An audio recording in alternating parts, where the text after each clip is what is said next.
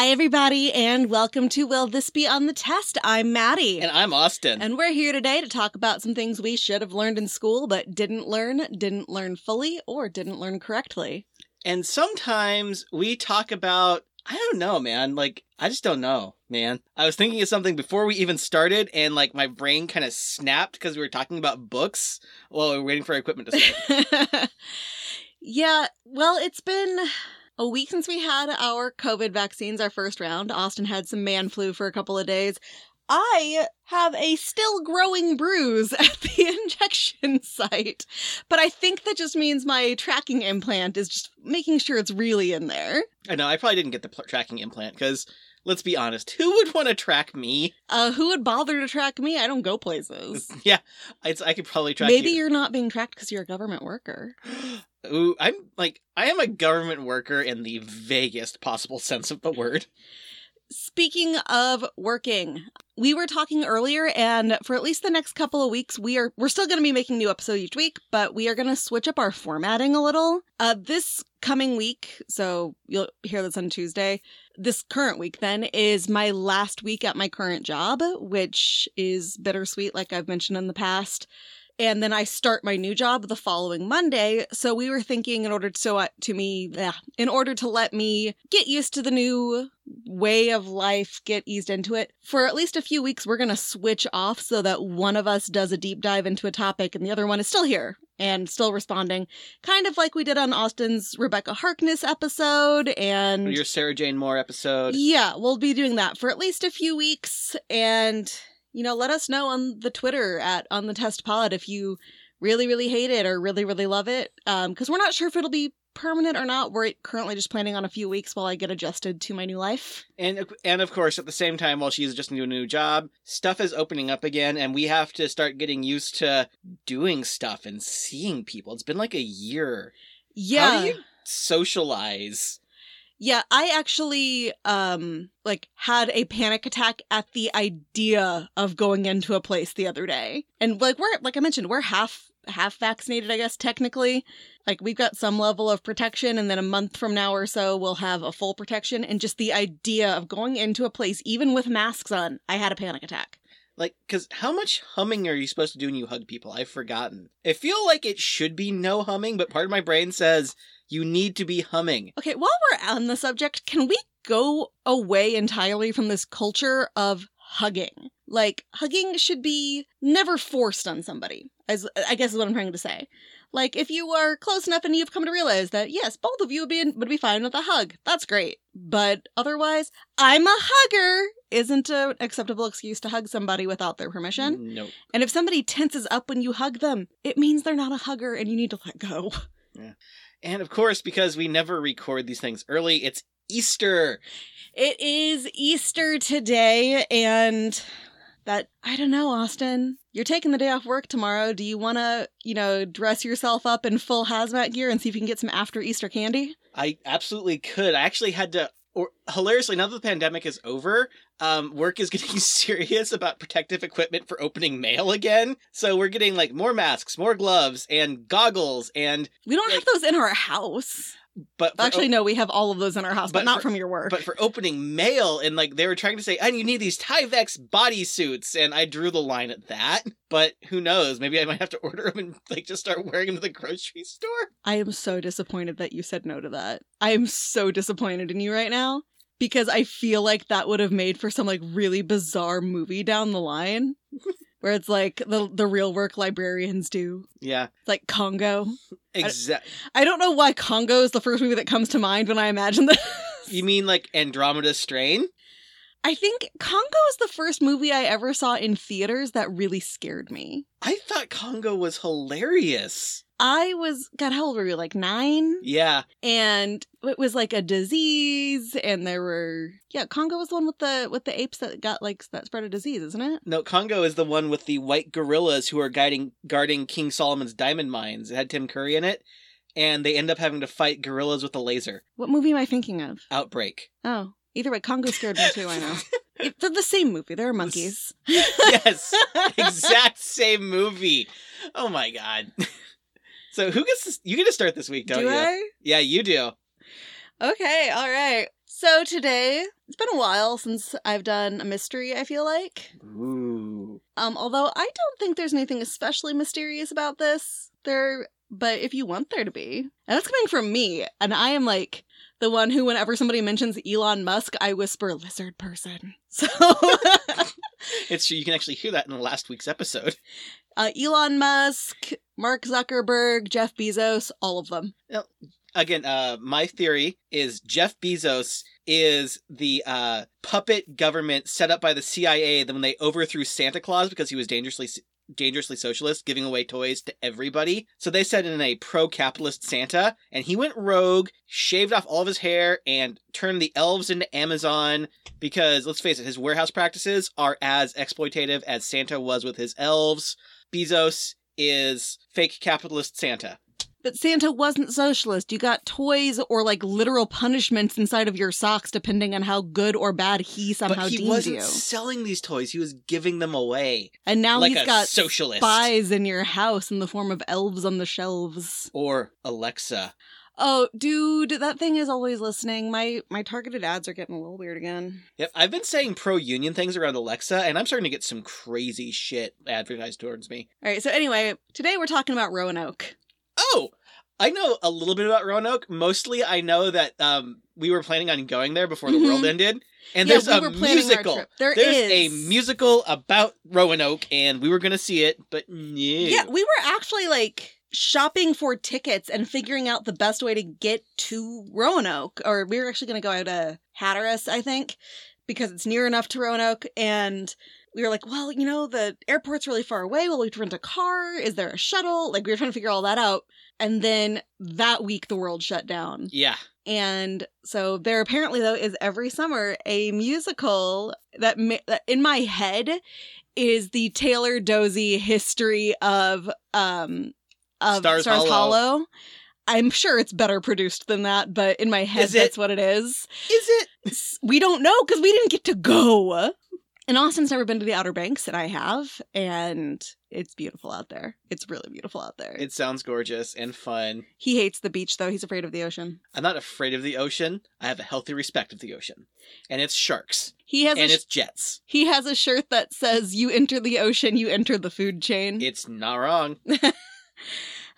So Roanoke, I don't know about you, but it was mentioned in school for me, but it was like, let's look at this mysterious side note. Now we moved on because they were like, oh, it doesn't really matter, except it was actually very important in a lot of ways. Ooh. Not just because over 100 people just disappeared, which, you know, is just on a human level important. So Roanoke Colony, first of all, is not the same as Roanoke, Virginia. This explains why for a long time I thought it was in Virginia, because there is a Roanoke, Virginia. It is not there. It is in North Carolina, which is part of the Outer Banks. The area is in as part of the Outer Banks. So long story short about the founding of Roanoke. There was kind of like this race to see who could have the first permanent colony in North America. And Roanoke barely missed out on it. There was a place in Newfoundland that beat us. Damn it, Newfoundland. And by us, I don't know who us is in this situation, because I don't know about you, but I'm not English. Actually, a little bit. You're more English than me? I'm mostly Scottish, which is not the same. You actually might, then that means you might actually be less English than me. So Queen Elizabeth I had given a charter to Humphrey Gilbert, and then he died, so the charter was divided between his brother Adrian Gilbert and his half-brother Walter Raleigh, who we did hear about a little bit in school. We didn't hear about Adrian Gilbert. Raleigh was given the southern area, and Adrian Gilbert was given the northern area, even though a lot of the southern area was owned by Spain already. He was told to go establish a colony by 1591, or he would lose his rights to do so. But she was also like, but you can't go. You got to send someone else. So he had to send some other people. He sent an expedition with 2 ships. It was called the Amadis Barlow Expedition. They made it to the general area and had good interactions with the local tribes, bringing back a Secotan man named Wanchese and a Croatoan man named Monteo to help the English tell Raleigh about the area that they were hoping to colonize. Monteo was friendly with everyone. He actually seemed, and this, of course, is being told from a white perspective. Who knows how, but... It's like, who knows how voluntary all of this was? Well, he and Wanchese, who's, I apologize, I'm probably saying his name wrong, had very different views on this whole thing. Manteo was like, yeah, and he was learning some English, and he was really, like, he was on board with them coming and moving there. Well, Wanchese was like, no. He refused to learn any English. He communicated as little as possible. He viewed himself as a captive and not a guest. The people who were hosting them actually did start to learn their language, so that it was kind of like a gesture of goodwill in all of this. So they did ultimately, it did work. And Queen Elizabeth was like, yeah, you can, that sounds like a good area to colonize. So both men were returned home in the end. I couldn't find any indication that they didn't plan to send them home regardless of how this turned out. It's like, I didn't find anything to say it's like, well, if it doesn't work, we're gonna kill you. I didn't find anything like that, but who knows? So the return voyage contained 7 ships, including the Tiger, which Wanchese and Manteo were on. The Tiger got separated from the others during a severe storm, ended up in the Caribbean, but actually made it to the place all the ships were supposed to meet before the other ones did. Many of the ships never arrived at that place. One of them sank during the storm. They managed to save some of them. I don't think they saved all of them. Another had to stop somewhere else because it ran out of supplies. But in the end, most of them ended up in the Outer Banks, even though they missed the meeting point. They just ended up there late. The Tiger was the source of a lot of the problems that were to come, though. They hit a shoal, which is basically a piece of land just below the water surface, which was extremely close to the destination. No! Like, spitting distance from the destination. It's like getting a flat tire on your exit on the highway after a big road trip. Oh, no, this is more like getting a flat tire as you're about to pull into your driveway. Oh. And then getting hit by it, and then having your car get hit by a car. No. That's what happened here, because they lost all of the supplies just about. That's bad. Yeah, really close to their final destination. They lost almost all of their supplies because the Tiger was carrying most of them. Some sources say they'd planned to have as many as 600 people in this new colony, but they realized that what was left could only support about 100, so that's the number that stayed and everyone else left. Ralph Lane was left in charge, and they were just told, wait until the next fleet with supplies shows up. So they wait, and they wait, and they wait, and that doesn't arrive. Because they were redirected to Newfoundland, because the Spanish were starting to attack English ships, and they were sent there to warn the English. And by the time they did get to Roanoke, their supplies were pretty much gone. So the Roanoke colony had to depend a lot on the local tribes for their supplies. Except because they were white, they were working with one of the tribes, lost a cup while they were there, accused the tribe of stealing it. The tribe was like, what the fuck are you talking about? And when they couldn't produce the cup that had been quote-unquote stolen, they burned down the village. That all tracks. Yes, which is, of course, a very good idea when you need people around who are supposed to help you with stuff. And definitely didn't help Wanchese's view of them in the long run. No. A lot of other expeditions from Roanoke happened, like they were going around to all these different places, but that's not what I'm getting into too much. Suffice it to say, it was an important central location that allowed colonists to explore the entire area of Virginia. It was reasonably well fortified. It was reasonably, like, the tribes around it for the most part were friendly with them. It was a good spot, and it was supposed to be a permanent colony. It was supposed to be the first permanent colony in what would later become the United States. Of course, that was later on to be Jamestown, if I remember everything correctly anyway, because Roanoke didn't quite make it. And Manteo had actually told them, like, this is the place you want to be if you want to learn as much as you can. Especially if you want to learn the magical route to the Pacific Ocean that they believed was just on the other side of Virginia. What? Yeah, they were trying to get to China. They thought that they could get to China via Virginia somehow. I mean, you can now, but it's via airport. Yes. And I think you have to stop in LA. You gotta stop a couple of times, I think. But within a few months, the relationship between the colonists and the Secotan tribe was in bad shape because the colony was taking so much of their food. There was a man named, and guys, I really couldn't find pronunciations for these, Granjanemeo, who had been advocating for the colonists, but he died, and the man who took over, Wingino, changed his name to Pimisapapan, meaning one who watches. But the English is ominous. The English didn't realize he meant the one who watches you, you white bitches. They did not make this connection that when he took over, it could be about them. More expeditions were happening, more hostilities arose, which slowed down Ralph Lane, who was the governor, and his party, and caused them to come back late from meeting with this tribe. and with another tribe. And Pimisipan had begun to take away support the Secotan were giving the colonists because he's like, oh, they're not coming back anyway. They're already dead. Like, they believed that Lane and his party, who had been on an expedition, were dead. And then Lane showed back up and he's like, God damn it. So he changed his mind because that was, you know, the big tough guys that were back now. Even though they came back, they were half-starved. They were not in good shape. During this, Lane's group had taken a man named Skitgo hostage and used him as a go-between between the colonists and Pimisipan, now he believed that Skitgo was on the side of the Native Americans. But Skitgo's father had believed that the colonists could be like an asset to the area and that we should all get along. And Big mistake. And Huge. in his father's memory, he decided to side with the colonists. So he double agented on the Native Americans and told the colonists what the plans were, which ultimately ended up with Pimisipan's head impaled outside of the fort. Who did the impaling? We did. I don't know who exactly. There was a battle. What? There was a battle. He ran. We shot him. We cut off his head. We put it on a spike. But he was helping the colonists. No. Pimisipan, not Skitgo. Yeah, Skitgo is the Okay. reason that we knew the attack was going to happen. I got my names mixed up. Yeah. Finally, so none of this gets mentioned in school, and No. I'm giving the very briefest of possible overviews, Yeah, guys. we This don't- is a lot, and this is not the Roanoke that goes missing, by the way. What? This is also not the one in Virginia. Finally, this group of Roanoke colonists contacted somehow Sir Francis Drake. Sir Francis Drake. Yeah, he was on an expedition somewhere nearby. They somehow managed to get hold of him. He was headed to England at this point, and Drake was like, oh, okay, you guys are in trouble. So he stopped by and dropped off 4 months of supplies in one ship. He's like, I got this extra, it's cool.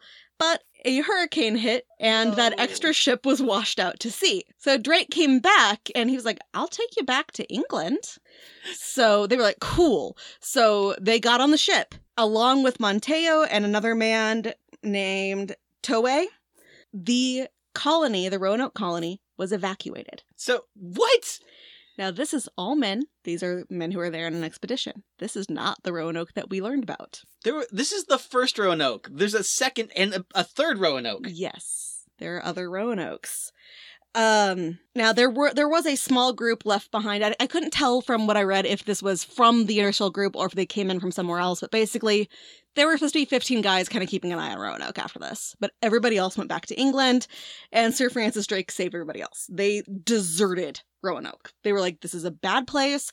Nothing good is happening here. Clearly we are not supposed to be here. Let's get the fuck out. Shut it down. Exactly. So this is the universe saying, you shouldn't be here. And they actually listened. They were like, okay, universe, peace out, we're gone. Despite this, Walter Raleigh, still in charge of all this, decides to try again. He was fully aware that Roanoke wasn't safe, though, so he thought, what about Chesapeake Bay? And they were like, yeah, Chesapeake Bay sounds great. Good, let's do it. Also, I mean, Chesapeake Bay was so much closer to the Pacific Ocean. That was his actual rationale. It's like, whoa. Obviously, it's safer and it's so close to the Pacific Ocean. You just go a little bit farther inland and you are at the Pacific and then you just go straight to China. I feel like it's actually further from the Pacific Ocean. I don't know geography well enough for that, but I know it's not near the Pacific. I'm going to say you know it better than they did, so... So about 115 people agreed to go, including John White, who was going to be the governor. He was an artist, too, I saw during this. So he wasn't like politician or military. His pregnant daughter, Eleanor, and her husband, Ananias Dare. Most of the others were middle-class people from London who hoped to become the equivalent of nobility in the New World. And Montejo and Towe came back. Other women and children were aboard, but no military was sent this time, despite knowing how dangerous things had gotten in this general area, even though they weren't going back to Roanoke. The trip began on May 8th. They landed on Croatoan Island on July 22nd. This is right by Roanoke, but this was like a stopping point. White took 40 men over to Roanoke to talk to the 15 men who were supposed to be there, and all they found were the bones. Oh. The men were either gone. They found the bones of it sounded like one man. Everyone else is gone. That's the real mystery here. We don't know where the rest of the fucking bones went. What happened to these 15 guys? We do kind of know what happened to them, we think. But where are the rest of the bodies? Okay, I've got the real world explanation, but I'm gonna go with what the internet has probably taught everybody. Aliens. Yes. Aliens took them. Yes. So they're like, oh shit. So they go back to the ship so they can go to Chesapeake Bay. And then there is a dude who has kicked everybody else off the ship and said, you guys can't come back. because Simon Fernandez, the pilot of one of the ships, decided to mutiny. And he abandoned all of the colonists on Roanoke. We weren't supposed to be there. That was never the plan. They knew this place had some real bad karmic energy happening. But Simon Fernandez, who also was sometimes a Navy guy, sometimes a pirate, he kept a bunch of the crew, and it's believed he took the ship to the West Indies to do some privateering. Wow. Yeah, so they were abandoned at Roanoke, and they had to make do with whatever they had on their person at the time. And it does sound like they were able to take some personal effect with them and stuff, because, like, as we've read in the year since, like, we find stuff that is not strictly necessary and stuff that was not found from the land, like personal stuff was found. So it sounds like it wasn't a total, like, you know, I'm taking all of your jewelry kind of mutiny, but it was a get off my ship. It's like, fine. It's like, take your children, get off my boat. Yeah, Fernandez kicked everybody out. We weren't supposed to be there. Now that we have all these people in this colony that already had to be evacuated once because of a lack of supplies and a tenuous at best relationship with nearby tribes, they sent Monteo and one of the colonists to the Croatoans to improve their relationship, which is how they found out that the 15 others had been killed by a different tribe led by Wanchese.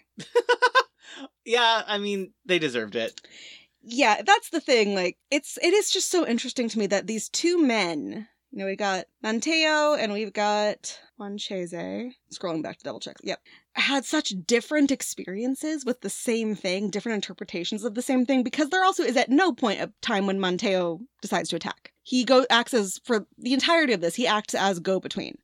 Now the question remains, was it just their own interpretations of what was happening? Were they actually treated differently? Was Monteo brainwashed and Wanchese wasn't? Like, it's hard to tell. We don't know. We weren't there. Lost my spot. So it wasn't aliens. Well, we still don't know what happened to all the bodies. Like, why would there be one? I could see there being, like, we're leaving one skeleton behind as a, hey, fuck you. But why even bother? Why take the other ones? Why not just loot them and leave them? Yeah, I don't know. Maybe they were eaten by mooses. Well, there would still be, like, bones, though. Like, not full skeletons, but The moose some dragged them bones. off into the woods. I don't think that's how that works. Also, moose aren't carnivores. That's what Big Moose wants you to think. Okay. Found it. Okay. So the remaining 15 had been killed by a different tribe led by Wanchese. The Croatan then worked as a go-between for the colonists and Wanchese's tribe. Because they still were like, we didn't ever really have a big problem with you guys. So yeah, we'll talk to them, see if we can work out something, have them not come back and kill you. Wanchese's tribe was like, yeah, no, fuck you. So then we went to go do a preemptive strike, and I couldn't quite tell if it was a Wanchese's tribe or a different tribe. But we did go to do a preemptive strike on another tribe. But they had figured out that we were going to do this preemptive strike, so they left.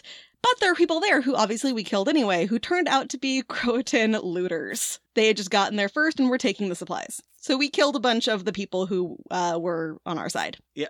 Hey, a preemptive strike against people unrelated to our perceived enemy is about the most American thing I could think of, and it started right at the beginning. Luckily for them, Monteo was still here and went to them and cleared everything up. He was like, we were there to do this preemptive strike. We didn't know it was you guys that were already there. Cleared everything up, and this is where I kind of wonder about the brainwashing thing.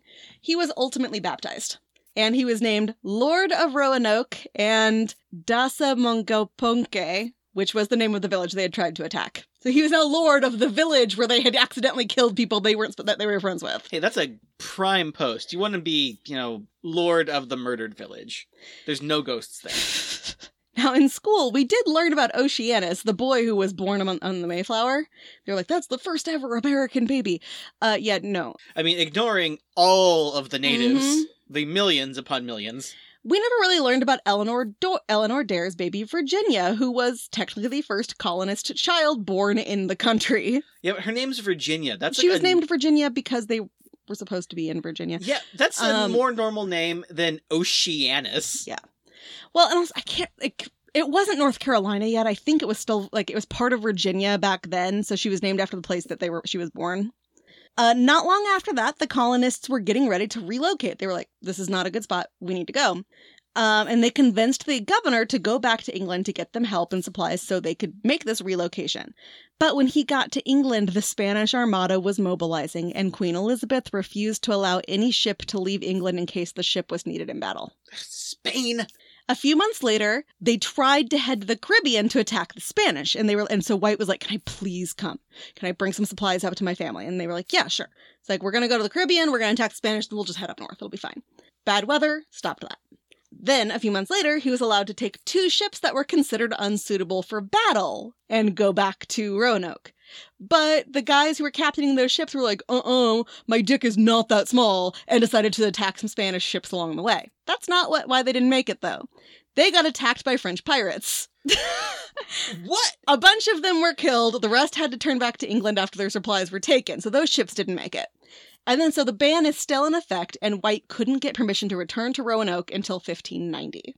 During the 3 years White was gone, and the whole time his daughter is there, his son-in-law is there, his grandbaby is there, like, there's no way this guy is sleeping well at night for 3 solid years.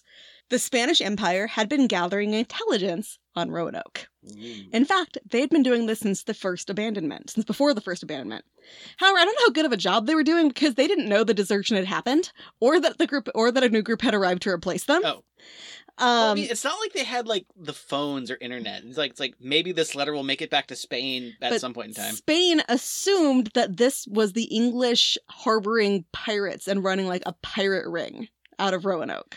That would be so much cooler than what it actually was. They also believed that they had a mountain made of diamonds and a route to the Pacific Ocean, because apparently the Spanish also struggled with geography. And a mountain made of diamonds. Yes. But that would make diamonds worthless. However, in 1588, which is the year after White left to go, same year as, not long after White left back to England to get supplies, the Spain was like, fuck it. And they actually went there to actually thoroughly investigate, and Roanoke was abandoned. Ooh. So we know that they were gone very quickly after White left.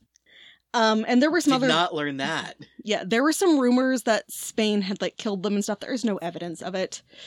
Spain said some stuff, trying to make themselves look good about it, but they later even were like, no, it never happened. We just went there and there was no one there. But White had no idea this was going on. He hadn't been able to communicate with them for 3 years.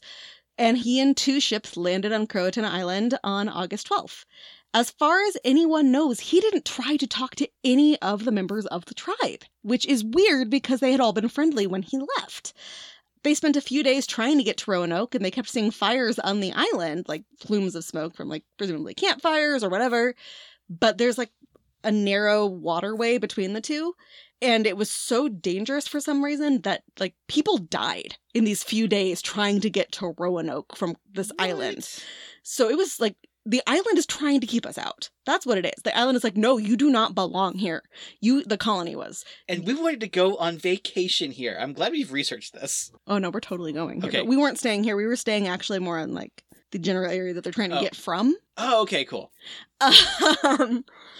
So finally, they do get across, and a lot of people died trying to get over there. They were finally able to. Oh my god. Sorry, my grammar checker I was using freaked out and deleted like 4 paragraphs here. No! So I'm going to try my best to remember it. They get across. They see that they have done some building. There are fences that are now up. On a tree was not the word Croatoan. Just the CRO was on a tree. The new fence had the entire word Croatoan on it. And they're like, okay, so they were doing some building. They were trying to fortify this place. All right. Then they go past it and they find that everything is gone. I mean, gone. Like the houses, not destroyed, physically gone. What? The houses had been dismantled and taken somewhere. Anything that could be carried was carried somewhere. Anything that was left had visibly been looted, including stuff of White's himself. Like, he found some of his old shit that had been clearly looted by someone else. So everything, it was not burned down. It was not destroyed. It was taken apart and gone. It had disappeared. So they're like, okay, fine. And he tells the guys, here's the thing. I told them that if they were to leave, they were supposed to leave me some kind of marker, some kind of sign to tell me where they went. They wrote Croatoan on a fence. They wrote Crow on a tree. Clearly they went to this tribe. I need to go there. And they're like, okay, cool. No. What? This was them doing him a favor. They were already behind because of how many days it had taken to get to the island, to get to Roanoke, how many people had died. They were supposed to be going somewhere else this whole time. They were doing him a favor. So finally, one of them agreed on this is me doing this from memory, guys. So sorry if something's wrong because it deleted my notes. They were doing him a favor. So they okay, we'll go down to the Caribbean for the winter. We'll get our work done. After the winter, we'll restock. We'll come back up here and you can find them. And he was like, okay, cool. Just a few more months. We'll be fine. They end up having to go back to England. No. I think it was weather got involved, but basically White never got to come back. And then it deleted a whole bunch of stuff, but basically Sir Walter Raleigh, this is me doing this from memory again, it was in his, White got back, said they're still alive, they left me these signs, someone needs to go find them. Well, Raleigh made that hush-hush because it was in his better interest for people to think that there was a good chance they were dead, because since he had never actually been there, he might lose his claim to Roanoke Colony. So he started to, quote-unquote, send people to look for them. Oh my god, this is my favorite part. I'm so mad it got deleted. He was like, okay, I'm sending people to go look for the lost colony. He later admitted that was to cover up his hunt for El Dorado. What? Yeah. He was then later charged with treason and lost all rights to all of this anyway, but that's everything goes away with him now. He is no longer in charge of anything and therefore can't help. Then Bartholomew Gilbert shows up, who I assume was related to the other Gilberts. 1603, he decided he actually wanted to go find them. And this is, years later, but he's like, this doesn't feel right. I'm going to go find them. They land and are immediately killed by Native Americans. Oh. Nobody knows why. I'm going to say the Native Americans sensed a pattern. Well, we don't even know which group of Native Americans it was. Yeah. As far as I could tell, it could have been the ones that hated us. It could have been some kind of mix-up. We don't know. But all we know is that this guy who actually made, the one real effort to go find them was immediately killed. Then Jamestown was established in 1607, and John Smith, as we know, was taken by Powhatan, and when he talked to the leaders, they discussed a place called Okanahonan, where the men wore European clothing, and Anon, where the families had walled houses. These are villages that tribes live in. These are not normal things for them to have. So, we know what happens with John Smith, not in the Disney way, but let's pretend. Let's not talk about the gross real thing that happened. Hey, and I don't want to say anything because I'm wrong, but if my memory serves correctly, there was never any indication that he and Pocahontas actually had any kind of actual relations of any sort, other than her going hey, maybe don't kill everybody. She was 10. Yeah. And John Smith was like, there was a girl there. John Smith, if nothing else, John Smith took a lot of notes on everything he ever did, and he was not good at spelling. But no one was back then. Everything was weird. Well, actually, spelling and grammar didn't really exist yet. That's a whole other thing. But that's why there are many different spellings of Shakespeare. And so John Smith, it's important that he took a lot of notes. That comes back. So he ultimately was like, okay, I'm going to check out this place called Panawick, which apparently also had men wearing European clothes. And he ended up having a crude map that had 4 villages on it, including a place called Packracanik that had a note that said, here remaineth 4 men clothed that came from Runokok to Okanawan. So some place called Packarack had 4 men from Runokok. Huh. Could very well be Roanoke. Yes. This was all sent to England. All of this information that John Smith, like I said, took copious notes, was like, hey, we're hearing that there are Native Americans in these different tribes who are dressed in European clothing, building European houses. Could these be our colonists? These ones literally say they're from Roanoke. I told you spelling. That letter, I couldn't tell if it ever made it to England or not.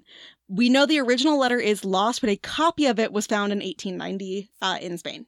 So chances are there's a good chance the Spanish intercepted it. Smith wanted to find them. He was like, I'm going to go look for them, but he actually wasn't able to make the voyages, so he had to send other parties to do it. They couldn't find any signs of the colonists. But remember, it has been a minute. Yeah, this seems like a lot of we need to find the lost colony of Roanoke. And people are making these big plans, and when it comes time, they're like, oh, but, yeah, I promised this guy I'd help him move. It's been 4 years at this point since the last time somebody tried to find them. And we're talking 4 years in the early 1600s, which is very different from 4 years now. They're all living on the land. They're outside. They're dealing with weather. I remember reading a book as a kid with a girl who ended up living in a Native American tribe, and she wasn't there for a hugely long amount of time, but she didn't remember or want to return home when her family, who she thought was dead, showed up. She was like, no, what are you talking about? So it could very well be that they got to these places and everybody was like, I don't know what you're talking about. Yeah. Even if they did see the Europeans who were there, they're like speaking the other language now, and, we didn't always make good logical leaps. In May 1609, England's Royal Council for Virginia was told that the colonists had all been killed by Wahunsinnaka, but there's no way to know how this report made it to them. Even though that guy's brother was providing information about Virginia to this group, there isn't a record that he said this. We have no idea why they were told this, and we have no record that this guy told them that.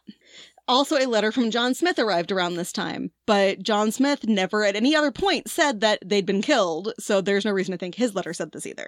A few years later, William Strachey was further corroborated this, though. He wrote an overview of Virginia. He said that the colonists had indeed moved in with a nearby tribe, but Wahunsinnaka attacked them unprovoked and killed all but 7 English people, 4 men, 2 boys, and 1 woman. So you're like, okay, so this guy corroborated it. It sounds like this must be what happened. Like they moved into another tribe, but then they were killed.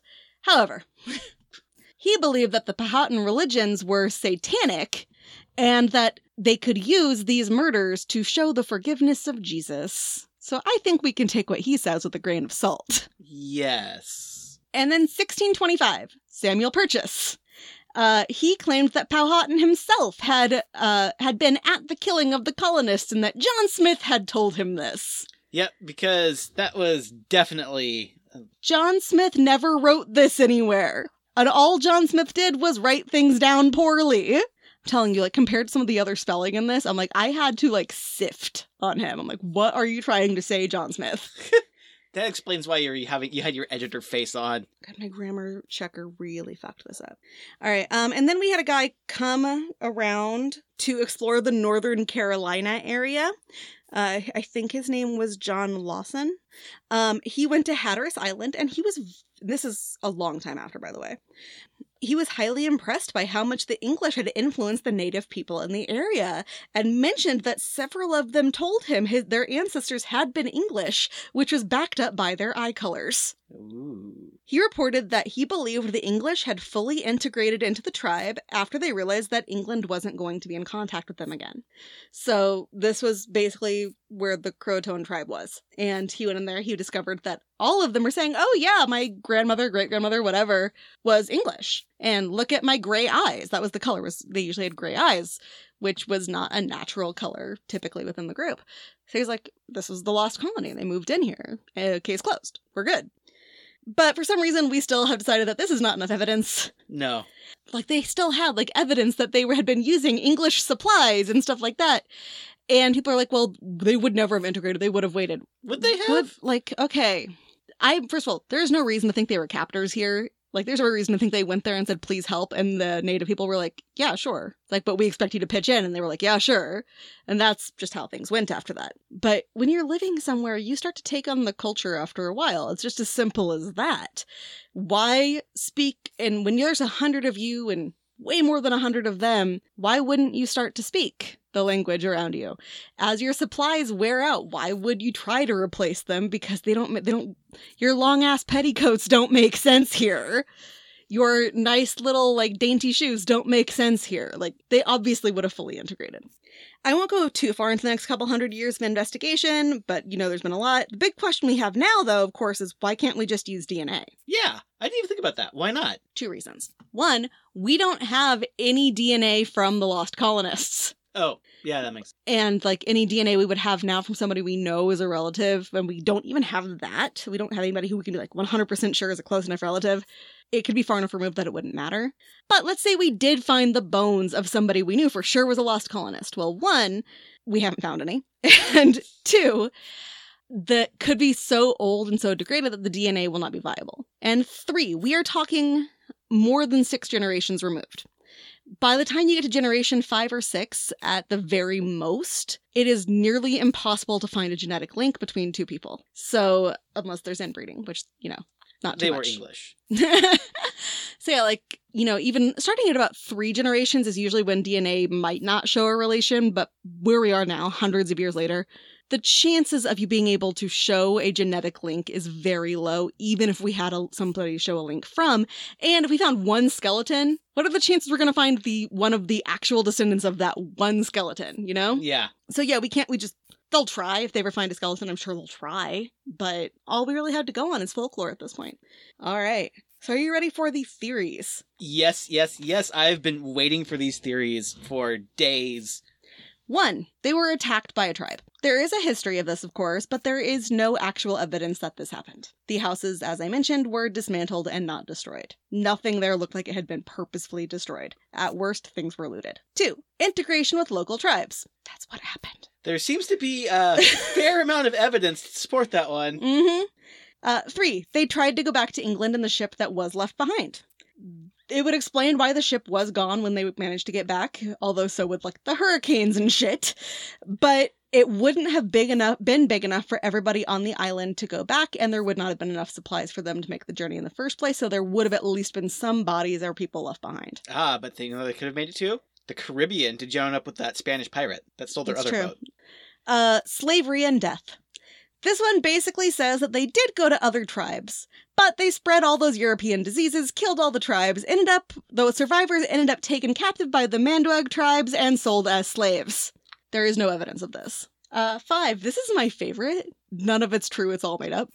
The colonists, there was a Roanoke. The colonists, however, were sent by by Raleigh elsewhere to harvest sassafras.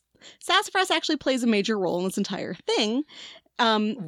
Okay, all I know about sassafras is it's something you say about a child when they're being precocious. Sassafras is a very expensive kind of herb. Okay. Or dye. Might be a dye. Either way, like... It's a plant that costs money. That's part of what got deleted earlier. Raleigh basically couldn't get away at one point with saying he wasn't looking for the colonists because he had to go back to the area anyway to deal with sassafras, like to have people harvest it. So they're saying that he found out there were sassafras and he relocated the Roanoke colony to this place called Beachland. And he just made it look like the colony had gone missing because he didn't want the Spanish to find out about the sassafras. And all communication afterwards about this missing colony was to continue covering up the existence of the sassafras. Wow. I've had so much trouble following that because sassafras amuses me, but I love it. There's actually some minor evidence of this. Because in the area of Beachland, there are supposedly some Christian-marked coffins. However, this still would have resulted in them integrating with the tribes. Yeah. And this is just incredibly unlikely. And I couldn't tell from what I read if the Christian coffins exist or are just part of a legend. I don't know, it kind of fits in with this, like, treasonous kind of scummy guy looking for lots of money. Yes. It's like, oh yeah, let's this is fine. Yeah, they're missing. Yeah, missing for sure, yeah. They were attacked by the Spanish. There's no evidence of it. There was another tree, this is real, that said Cora on it. Cora, which actually has turned into kind of an urban legend around there. It's like the witch, Cora is a witch, things like that. Which may mean that some of them just went to a different tribe called the Corey. So there is no reason to think that they all necessarily went to the exact same tribe. So there's no reason to think that's not possible, but chances are they pretty much went to the one.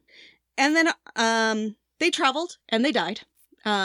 Not all at once, just kind of normal travel and death, which was found on something called the Dare Stones, which were supposedly a group of stones on which Eleanor Dare wrote about their travels and their deaths. Eleanor Dare being the granddaughter of White. They're pretty much believed to be fake. Okay. Especially because they could write back then. They didn't need stones and chisels and whatnot.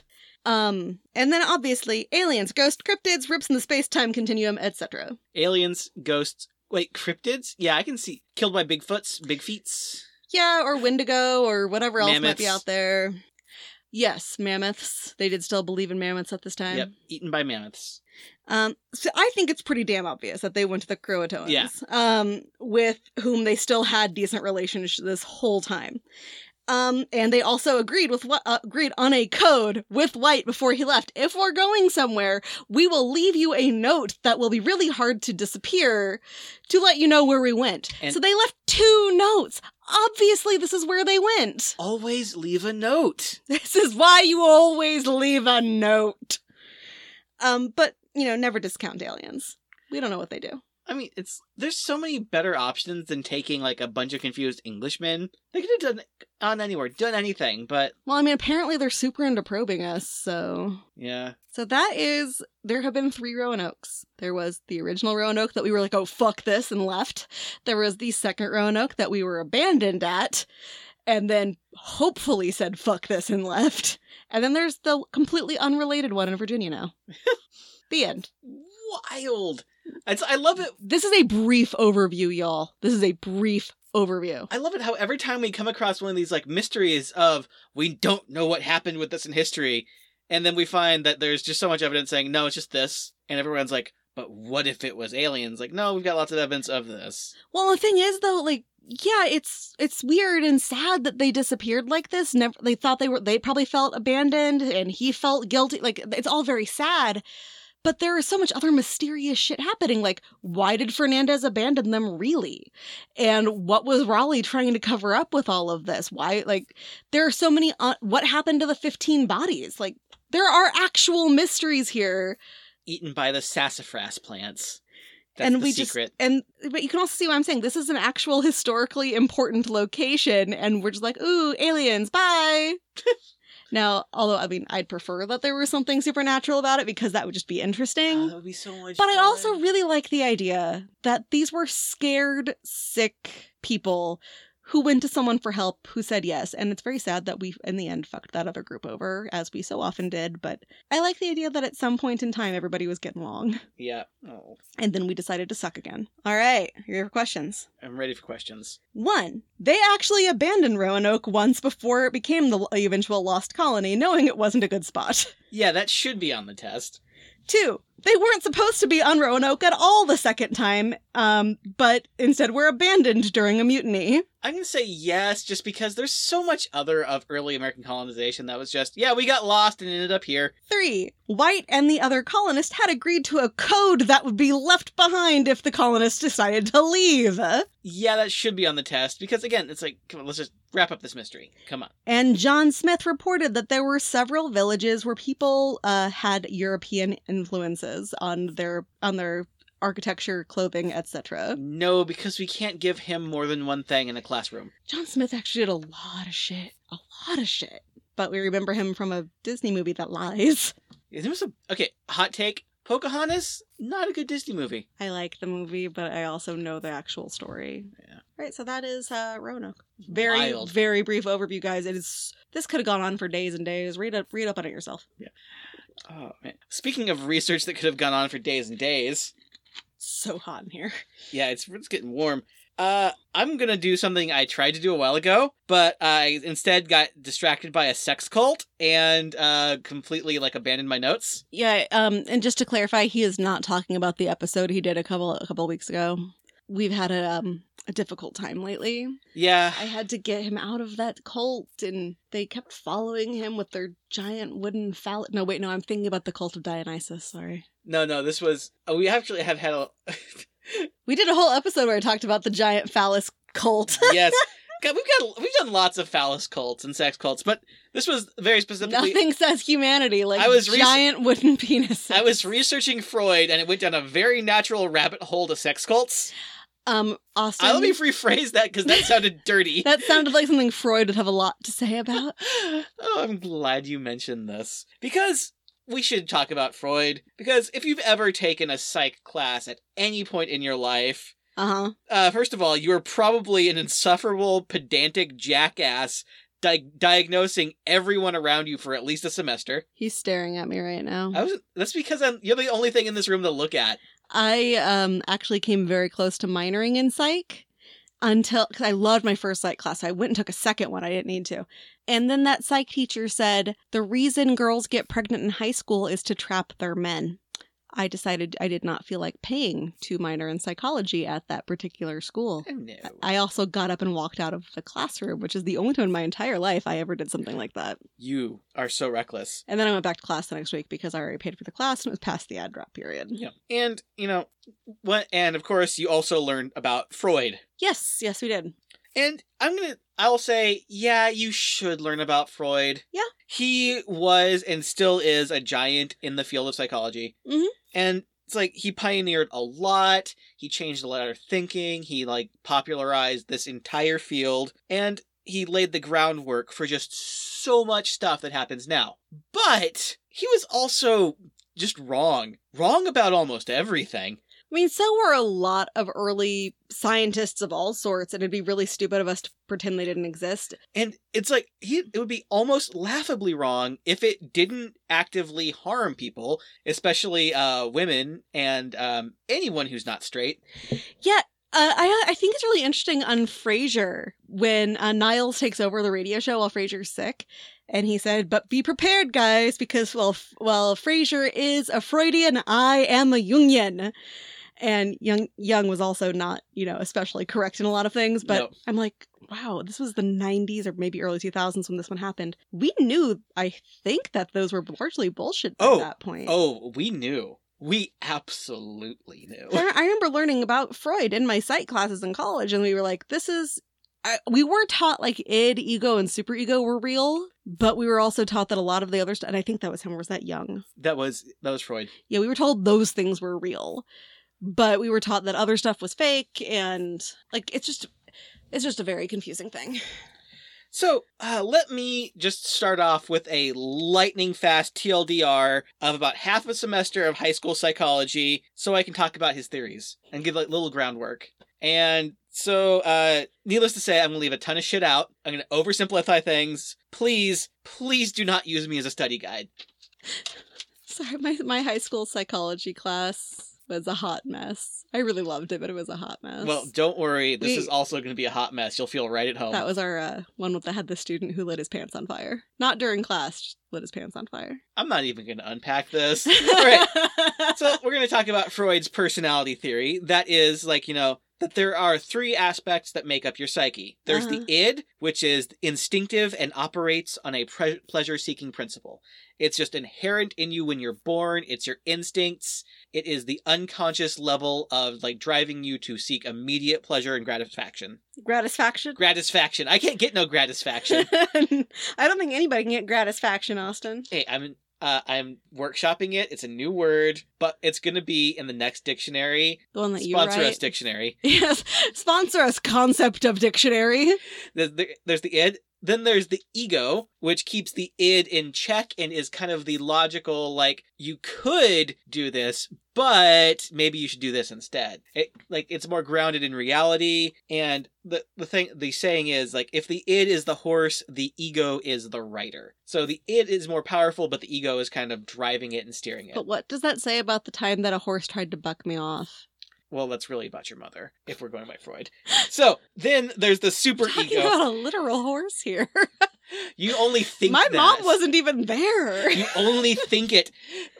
Then there's the super ego, which is a check on the id and ego, and it's the learned values and morals of your society. So, a very quick and stupid example is if the id wants to eat candy, it's going to rob the candy store. But the ego suggests, no, don't rob the candy store. Steal candy from a baby. It'll be much easier and you're less likely to get hurt. Then the super ego says, hey, don't do a crime. It's wrong to steal candy from babies. So you buy candy. And these three competing forces in your brain use tools like anxiety, your self-image, guilt, shame to kind of wrestle around for control of your brain. Again, don't use me on any tests. You will fail this test if you use my explanation. But that's the super fast rundown. And it's just, you start with the id and then you develop the ego and super ego as you develop as a child. And according to Freud, they're done developing by the time you're 6. I do know for sure that I have not changed since I was 6. Not at all. And speaking of early childhood, we'll get into his other big theory that people talk about the most, and that's his psychosexual development theory. If it's not one thing, it's your mother. It's even worse than that. So, there are 5 stages. First is the oral stage, which lasts from birth to around age 1. It is where the mouth is your erogenous zone, which is where you get your gratification or gratisfaction, if you will.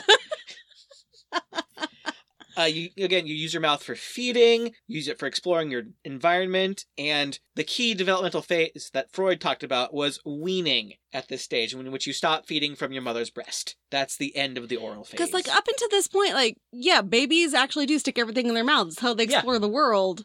But, I mean... Then he has to make it weird. Oh, he did. Oh, I'm not done making it weird. Breastfeeding is not weird. Weaning is not weird unless the kid can eat steak, then it's a little weird. Yeah. But born with teeth, full set of chompers. But yeah, he does not just mean like normal end of breastfeeding. The second stage is the anal stage, in which we are learning the control of our bowels and urination. And those are our erogenous zones. The gratification comes from parental praise about, oh good, I'm so proud of you for using the bathroom. Look at you. What a good boy or girl. And this is also an early conflict between the id, which is like, hey, I'm uncomfortable, just poop now, and the ego, which is, no, hold it, mom and dad will be proud of us and we won't make a mess. Mm-hmm. So yeah, that's ages 1 to 3. Then after that, there's the phallic phase, which is when boys and girls explore their bodies and discover gender differences. Yes. And this is also the stage that includes the famous Oedipus complex, in which boys, fall in love with their mothers and start to compete with their fathers for their mother's affection. And the Electra complex, which was actually Jung's term for this, but it somehow gets credited to Freud. Freud didn't even include this. He just made it up later when someone said, yeah, but what about ladies? And he's like, okay, fine, they have an anti-Oedipus complex, which is in which they compete with their mothers for their father's affection. Yeah, he's just completely ignoring the fact that some kids like switch back and forth between which parent they prefer. Yeah, and or they prefer the one of, gender is irrelevant. We are getting into how wrong he is on so many things. Then the fourth phase is the latency phase, which is about age 6 to puberty, in which you have no drive for sexual gratification. It is all through secondary means to seek your gratification. You are not pursuing sexual gratification. It's... Between the ages of, 6 and puberty? Yeah. Mm-hmm. Yeah, these are bonkers. I mean, at none of these previous stages are you seeking sexual gratification. No, you are You're not. I mean, at all, from the moment they're born, boys are like, oh, what's this thing? It sure feels good when I poke it. Yeah. But they're not thinking, oh, sexy. They're thinking, I like the way that this feels when I touch it. Yeah. And they're doing that between the ages of 6 and puberty. Yep. Then there is the fifth and final phase, the genital phase, which lasts from puberty to death. Yeah. Or sometimes longer if you're a vampire. Depends on the kind of vampire. Exactly. This is in which you achieve independence from your parents and you go about life as a sexually independent adult. Yes, starting at age 11. Yeah. Ew. Mm-hmm. Yeah. Yeah.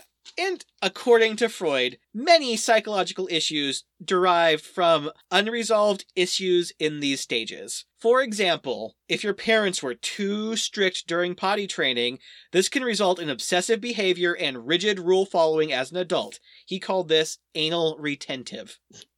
I mean... In which you are afraid to poop because there's so many rules around it.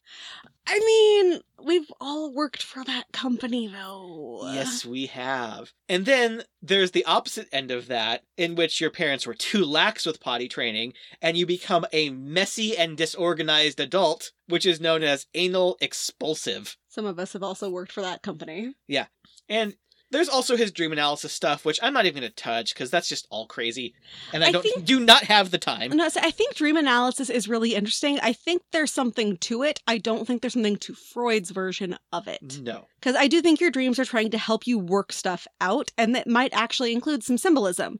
But sometimes a cigar is just a cigar. Oh boy, I'm glad that you're saying these things, because they're going to come up later. So, there are some problems with these theories, as we have already pointed out, and as you're already probably thinking. First of all, even his contemporaries noted major flaws in his work.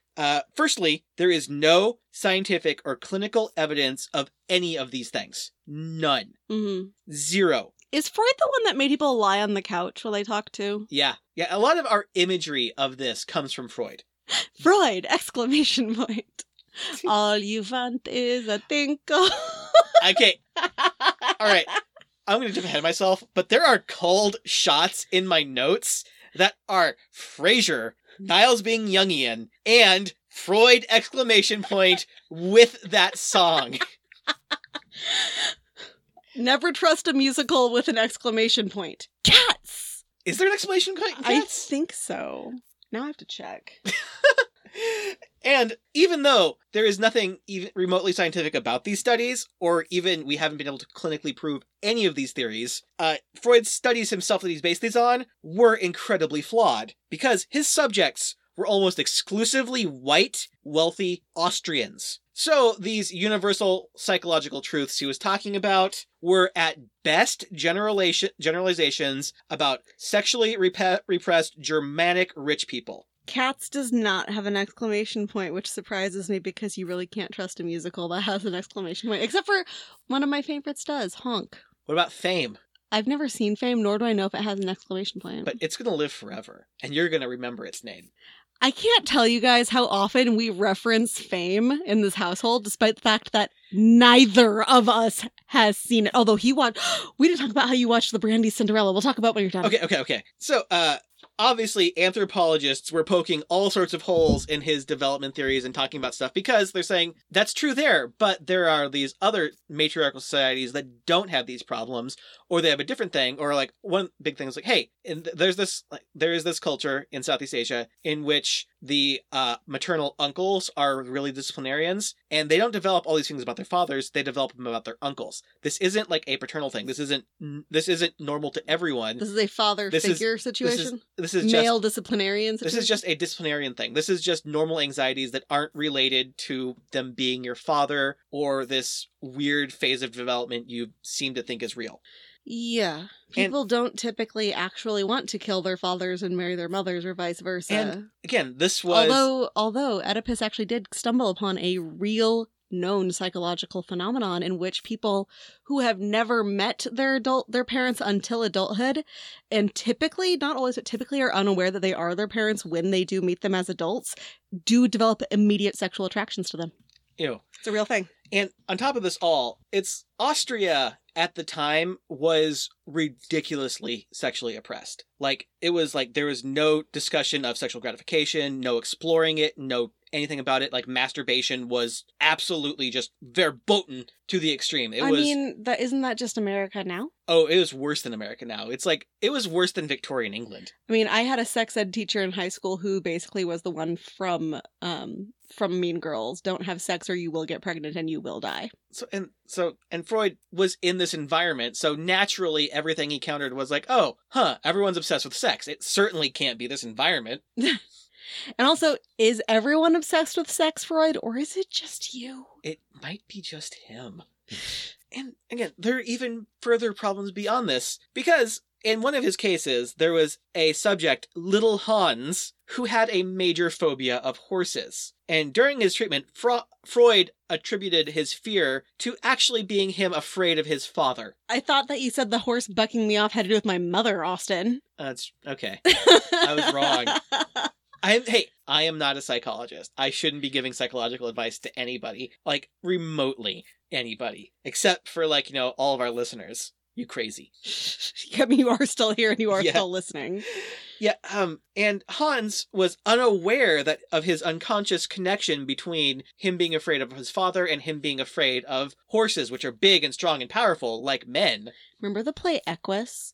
Yeah, there's a lot of Freud in Equus. There is a lot of Freud in Equus, except Equus is brilliant and not whatever this is. Yeah, but when we look back on this, people say, there might not have actually been this connection. It might have been Freud's insistence and questioning about his fear of his father that actually implanted false memories in Hans's mind and made him afraid of his father. This was like at the start of the Satanic Panic, when they're asking these kids about all of these things, and they start to remember, I was involved in satanic rituals at my preschool. What was it called? Like the McManus preschools? I don't remember. Something like that, where they accuse their teachers of engaging them in satanic rituals. It's almost exactly. There was, I think, maybe one or two kids who the whole time were like, "What are you talking about?" But the rest of them were like, "This happened," because they're getting attention and getting good responses. Yeah, they think Freud was just implanting false memories in people's brains. That's actually something I want to talk about at some point. Is that story? So. Me too. Me too. It's a lot of fun. It's not fun. Not fun, but it's And we certainly, like, looking back at that, how do we still justify paying preschool teachers so little? Yeah. And of course, we already mentioned this. Freud placed way too much of what forms our personality on early childhood development. In reality, we know now that we develop and form our personalities over our entire lives, not just by learning how to use the potty right. Yeah, like, we are finding out more and more that you do start forming memories and abilities younger and younger. Like I talked about on that episode where, like, kids can recognize what a human face is pretty much immediately, to the point where it's like, how do they know what a human face looks like compared to a non-human face? But yeah, it doesn't stop at any point. Yeah, your personality changes over time, and there's so many factors beyond just childhood development that determine it. Like, yeah, Austin and I have known each other since we were teenagers, and I think we can both vouch for how much the other person is different from how they were back then. And we're both changed for the better. We have not gotten worse. Oh, well, if we had dated even 10 years ago, we would have killed each other. Absolutely, we would hate each other. Granted, it wouldn't have been great either because I was married at the time. So, but... And also, Freud's logic behind this was also just inherently flawed, because a lot of what he based this on was on his own introspection. And because it was based on Freud's introspection, there was literally nothing related to female sexual development in any of this. It was just Freud's sexual development. And I've got like two different directions I want to go with my response, but I think I'll just go with Damien. It's all for you, because I think you'll probably address the other one later. So Damien, it's all for you. And this is where we get the infamous penis envy. Okay. Break for Sarah to talk about Friends. You just got to it a little earlier than I thought you would. A thing through which you can tinkle, or play with, or simply let hang. And because of Joey, and this being one of Freud's more bonkers theories, which it was even panned like the second he wrote it. Because like penis envy is the idea that women don't like men because men have penises, right? It's so much more than that. And let me go into depth on this one, just because it is weird and so frequently quoted and mentioned. According to Freud, penis envy begins in the phallic stage of psychosexual development. It's the stage in which a young woman realizes that, I don't have a penis! Please don't take this quote out of context. And gets really sad about it. I mean... there are, like, when kids, if they see each other naked at this age, they do get confused sometimes that their parents haven't talked to them about it.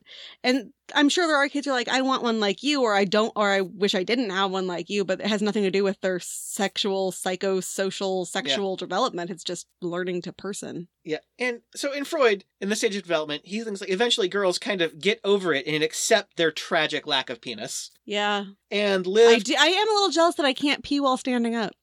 And then they live their typical lady lives of knitting and tea parties and whatever. I can't do any of those things. Yeah. I can't even whatever. But because all problems start in these early childhood developmental phases, if you don't get over this, all sorts of stuff happens. And let me count the ways. You start to hate your mother for not giving you a penis. I mean, she has so many on back order. Just what the hell? Like, what the hell? I've seen all the penises she keeps in the drawer by her bed. Why did I not get one? Ew. Oh, yeah.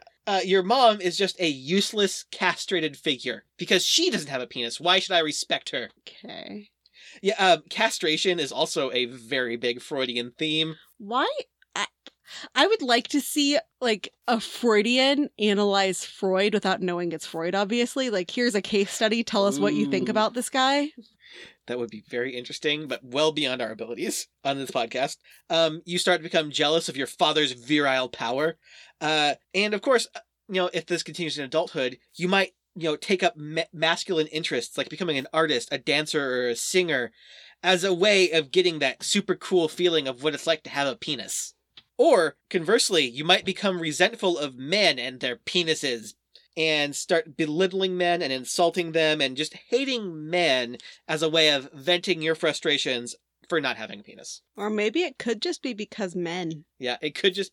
And also, being a lesbian is because of this too, because you love women in an attempt to be more masculine. Okay. Yeah. Also, semi-related. Liking butt stuff is because you relate the parental affection and praise from defecating to like physical. Yeah. I've heard that. Again, makes no sense. No. Zero. And now, all of this should sound ridiculous to you, because it is. I have a lot of thoughts, yes. Again, it was ridiculed even by his peers. A woman said, "It isn't penis envy, it's envy of the power men have in society. If there's any resentment, it's because of that, not because they have a penis." Yeah, that's a pretty good assessment of it. And again, anthropologists were like, what the fuck? Because there are matriarchal societies. There are matriarchal societies and other societies where like phalluses are used differently as a symbol and aren't just like, come on, man. Come on. And then here we got trucks that you hang your nuts off the back of. Yeah. But this all, and of course, this was all that weird time period where sex was viewed as entirely masculine and femininity was just passive. Mm-hmm. So again, also ridiculous. And we know differently now. We've studied these things a little bit. We should know better. That's the big difference here, is that we should know better. And I just want to get into, and this is all stuff that it seems at a casual glance, what's explained to you, it's like, oh yeah, that sounds right. I believe this. If you don't think about it too much, it's like you can see how a lot of these theories make sense. Yeah, and the id, ego, and superego, I kind of get that. Yeah, it holds on really well because of this. It's easy to teach, it's easy to remember, and it sounds right. Like bystander effect. If you go back to our Kitty Genevieve's bystander effect episode. It's like the trickle-down economics of the mind. And it's just... Because of all this stuff, and we're all taught it, but we're not really taught anything beyond it, because this is simple and easy to explain, but it's kind of a foundational thing, which we know isn't true, but is like a useful teaching tool. And most people don't go beyond that. So people think, oh yeah, this is right. And it's also, as a result, become very ingrained in our pop culture. Like, you'll hear phrases like arrested development, mommy issues, daddy issues, anal retentive, oral fixation, and just the entire show of Frasier are all just very Freudian informed things. And, here is another note, because this is, Freud never actually said sometimes a cigar is just a cigar. No, well, obviously, because the idea was that a cigar was a penis. No. This was just a summation of him answering a question in a very long manner, and a reporter summing it up. Yeah. It was just basically, it's like, no, not everything always has a deeper meaning, was what Freud said. He actually said not everything has a deeper meaning? Not everything has a deeper meaning. Wow. And that's the opposite of what we're taught about Freud. Yeah, not everything has a deeper meaning was a direct quote from Freud. Wow. Now, can we please teach that to a certain one of my English teachers who insisted every book had symbolism in it? And again, it also pairs really well with a lot of modern parents who spend so much time obsessing and worrying about if they're screwing up their kids. And here we have Freud. It's like, oh yeah, everything about your kid is determined in the first 6 years. So if you screw up now, or if you don't potty train them enough, or you potty train them too much, it's going to screw them up. And this is stuck in our psychology of, yeah, you can ruin someone's entire life with one thing when they're an infant. I mean, you can. That's usually something like you dropped them on their head from a great height. Yeah, but it's not to the extent of, oh my god, I made them eat Brussels sprouts and now they're going to grow up to resent me and become an artist. All right, so first of all, guys, if your kid wants to become an artist, let them be an artist. Yeah. 2, everybody grows up a little screwed up. Yeah, doesn't matter how great of a parent you have. Yeah. Everybody grows up a little screwed up. Yeah, you can't be a person without being a little screwed up. No, we've met people who don't seem at all screwed up, and they're kind of scary, actually. Mm-hmm. So all of this stuff he got it wrong, but we still learn it because it's easy to learn. It's like if you've ever studied chemistry, the Bohr model of the atom. Yeah. Which you'll see like the nucleus with all the electrons spinning around in neat rings, like it's planets easy to around understand. the sun. It's also very inaccurate. Yes. Because the electrons aren't going around in neat rings. They're actually in probability fields, and they're jumping around between all the different layers. They're leaving. We don't know where they are a lot of the time. The reality of what an atom looks like is much, much more complicated. It's not even like the nucleus with like the ovals that are kind of like in a snowflake, although... Like, that was what we learned in school, was the snowflake one, as being accurate. And then the Bohr model we learned kind of we weren't told this is the actual model. We were told, like, this is kind of how things usually are. It's a great explanation for Oh, things. I worked on a play in which Niels Bohr was one of the characters. And it's an afterlife situation. So on the ground is a big painting of an atom, which would be real cool if they had used the Bohr model and not the one that came along after he was dead. Yeah. So it's a great, and it's good because like Freud got the ball rolling on a lot of important stuff, which is why we do learn him and we should learn about some of Freud's stuff. Mhm. It's like even though he did not come up with the idea of that we have an unconscious mind that controls a lot of what we do, he kind of popularized we are not in control of our own minds, and his id, ego, and superego, even though they're not provable and we have a now better understanding, they're a good tool for talking about different parts of our mind and forming our thinking. And it's a great elementary explanation of a complex thing.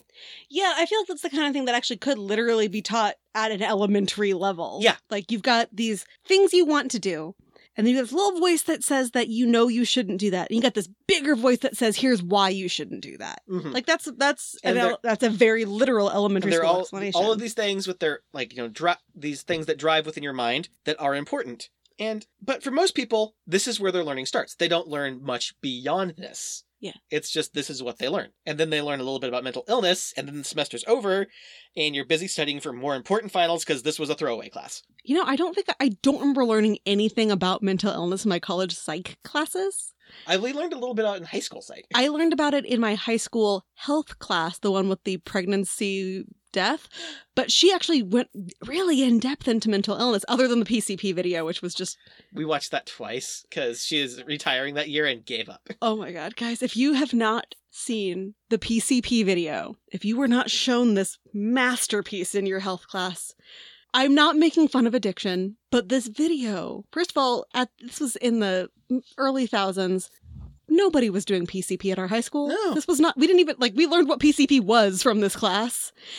But also, he couldn't think of anything but PCP. So tell him to do the ABCs. A, B, PCP.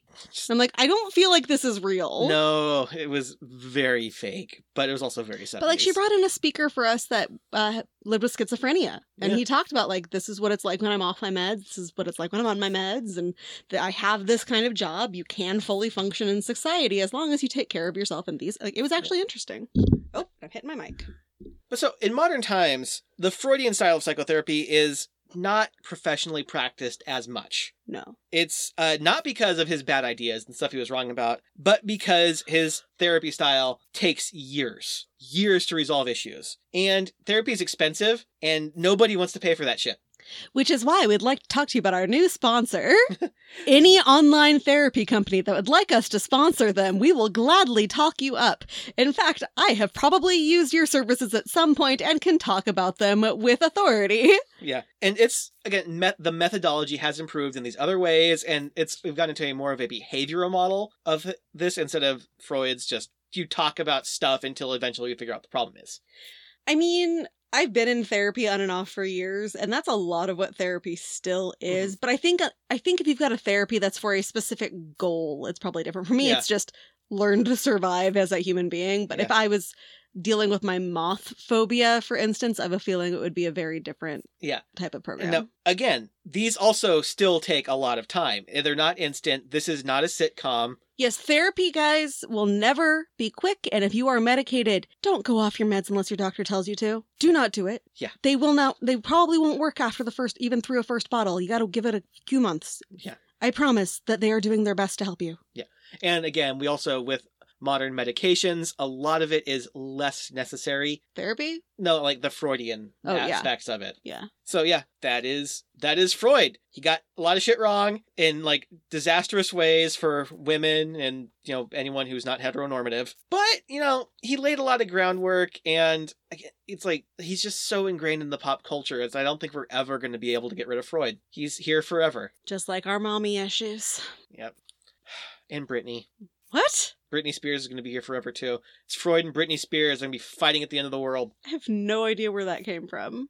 I don't know. You're going to go anywhere. You had to go with a fame because it's going to live forever. Yeah. Come on, man. Britney Spears is the modern version of fame. That's true in a very sad way. Yeah. So are you ready for questions? Yes. Now that I've bummed everyone out by talking about Britney. #free Britney. Yes. All right. Will penis envy be on the test? Yes. will the fact that your personality develops over your entire life be on the test? Depends on what the test is over, but yes. Well, the fact that you probably won't ruin your kid's entire life with a thing they did when they were a toddler be on the test? No, we got to keep that fear. Yeah, keep the fear real. Parents need more fear in their lives, especially in 2021. Well, I feel like that's more of the kind of thing that they would teach in a high school child development class, trying to scare kids away from having the sex. And will the fact that how good you are at organizing stuff has nothing to do with your potty training experience be on the test? Oh, practically nothing to do with your potty training experience. I'd imagine so. Yeah, so those are my questions about Freud without actually mentioning Freud once. All right. Yeah. I remember learning about him in undergrad. We were taught that id, ego, and superego were real things. They're a very basic explanation of real things, I think. Mm-hmm. It's because you do have very basic instincts that your brain wants to follow, and as you learn and grow, you develop both a inner code and a societal code. Mm-hmm. Like, you know. But as we learn more, we learn the brain is not like built in that way, and our thoughts are not so easily defined. It's much more nebulous and complex than his very basic model. Yes. So what is with him being so afraid of the female body? It's, again, I think it's just he was a product of his environment, which was he married or anything like that? I think he was. Like, did he ever see a naked woman? He did, yeah. But he was just a product of his time in which, this was something he didn't talk about. And I didn't even get into about his weird shit about masturbation. Well, I have a feeling he thought about it an awful lot. Oh, pages. I read pages. I am saving you from this. But yeah, Freud was like, Freud's hangups are very clear in a lot of his work. But he did have something he could play with or simply let hang. He did, and he was very proud of it. And he was also terrified of castration. Yeah, there's some, I would love to see, because I know there are people who are still Freudians, I would love to see if they just got him as a case study with no name attached to it, what they would say about him. Oh, I bet there's a one-act play about this. If not, we should write it. We should. Speaking of plays, very quickly, we should need to say what you watched for the first time this week. I watched the Brandy Cinderella, and my takeaways, the costumes and sets were ridiculously 1990s. The costumes and sets were ridiculously Rodgers and Hammerstein, and they were amazing. And I would wear every single thing that Bernadette Peters wore. Whitney Houston was amazing, but it was Jason Alexander who stole the show. Jason Alexander, I told Austin, because I was like, he can move. I'm like, yeah, he's a musical theater guy. You just don't know it. I just have him as he's George Costanza. He's this schlubby guy who worked for the Yankees. Mm-hmm. And then the guy who played the prince, I want to say his name was Paolo Montalban. Like that. I'll just say it. Brandy couldn't keep up with him vocally. Yeah, and Brandy, that's no slight on Brandy. She's good. Brandy's amazing, but the problem is she got put up against Whitney Houston and this guy. And this theater voice, which is very different from her kind of voice. Yeah. And 90s eyebrows are tragic. Oh my God. It's the eyebrows were so bizarre. But just saying to Austin a few times, I'm like, Austin, though, imagine them doing this on stage. Imagine them doing this on stage. But the problem is, as she said this, a green screened Whitney Houston shot across the screen like a comet. Yes. But then we went and watched some of the actual show on YouTube, and I got really excited because Greg was on it. Real Greg, not fake Greg. Fuck you, fake Greg.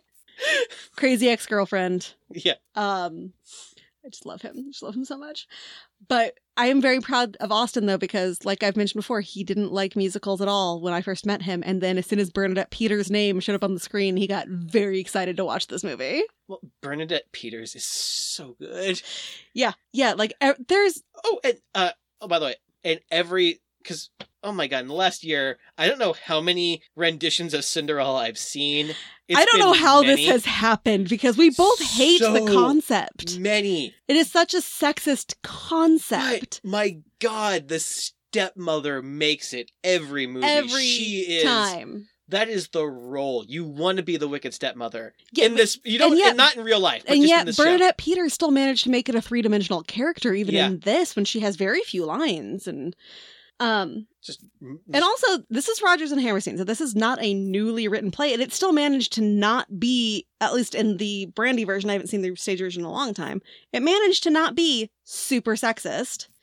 And if you actually listen to In My Own Little Corner, it is the most depressing musical on the face of the earth if you actually listen to the lyrics of that song, because you realize how tormented this poor girl is. Kind of like how in Annie, the line is, "You're always a day away," not "you're only a day away," which is why I directed a production of Annie and made it dark, because I actually listened to the line. I wanted her to do Xanadu. No. Imagine just all of the injuries from roller skates. They don't use roller skates in this version. They're in socks sliding around a stage. That's just tragic, and I hate everything that you just said. But now we need to go watch some Xanadu, I guess, to make you feel better about this. Or I guess we could watch Ever After. That's the one true. Cinderella we haven't watched yet. Ever After yet. But in reality, we're going to go watch Saturday Night Live because we haven't watched it yet. Are. Oh, Masked Singer. What the actual fuck? Logan Paul. Yeah, I don't even care, because if you have any standards and have not yet watched this last week, do not watch this last week, because Logan Paul, we're talking about the dude who went into the Japanese suicide forest and filmed people's bodies hanging from trees and put it on YouTube to get attention. And we're talking about a guy who has tortured animals on YouTube for attention. Come on! Yeah, Logan Paul is garbage, and I am very close to not wanting to watch Masked Singer anymore. Masked Singer. I put up with Jenny McCarthy for so long, and then you do this shit to me? Yeah, so we are very unhappy about this right now. I've been fuming. So let's go watch it, because who's the host? It's... Daniel Kaluuya? Yeah. So we're going to watch that because we do love him. Yeah. All right, so on that note... Class dismissed.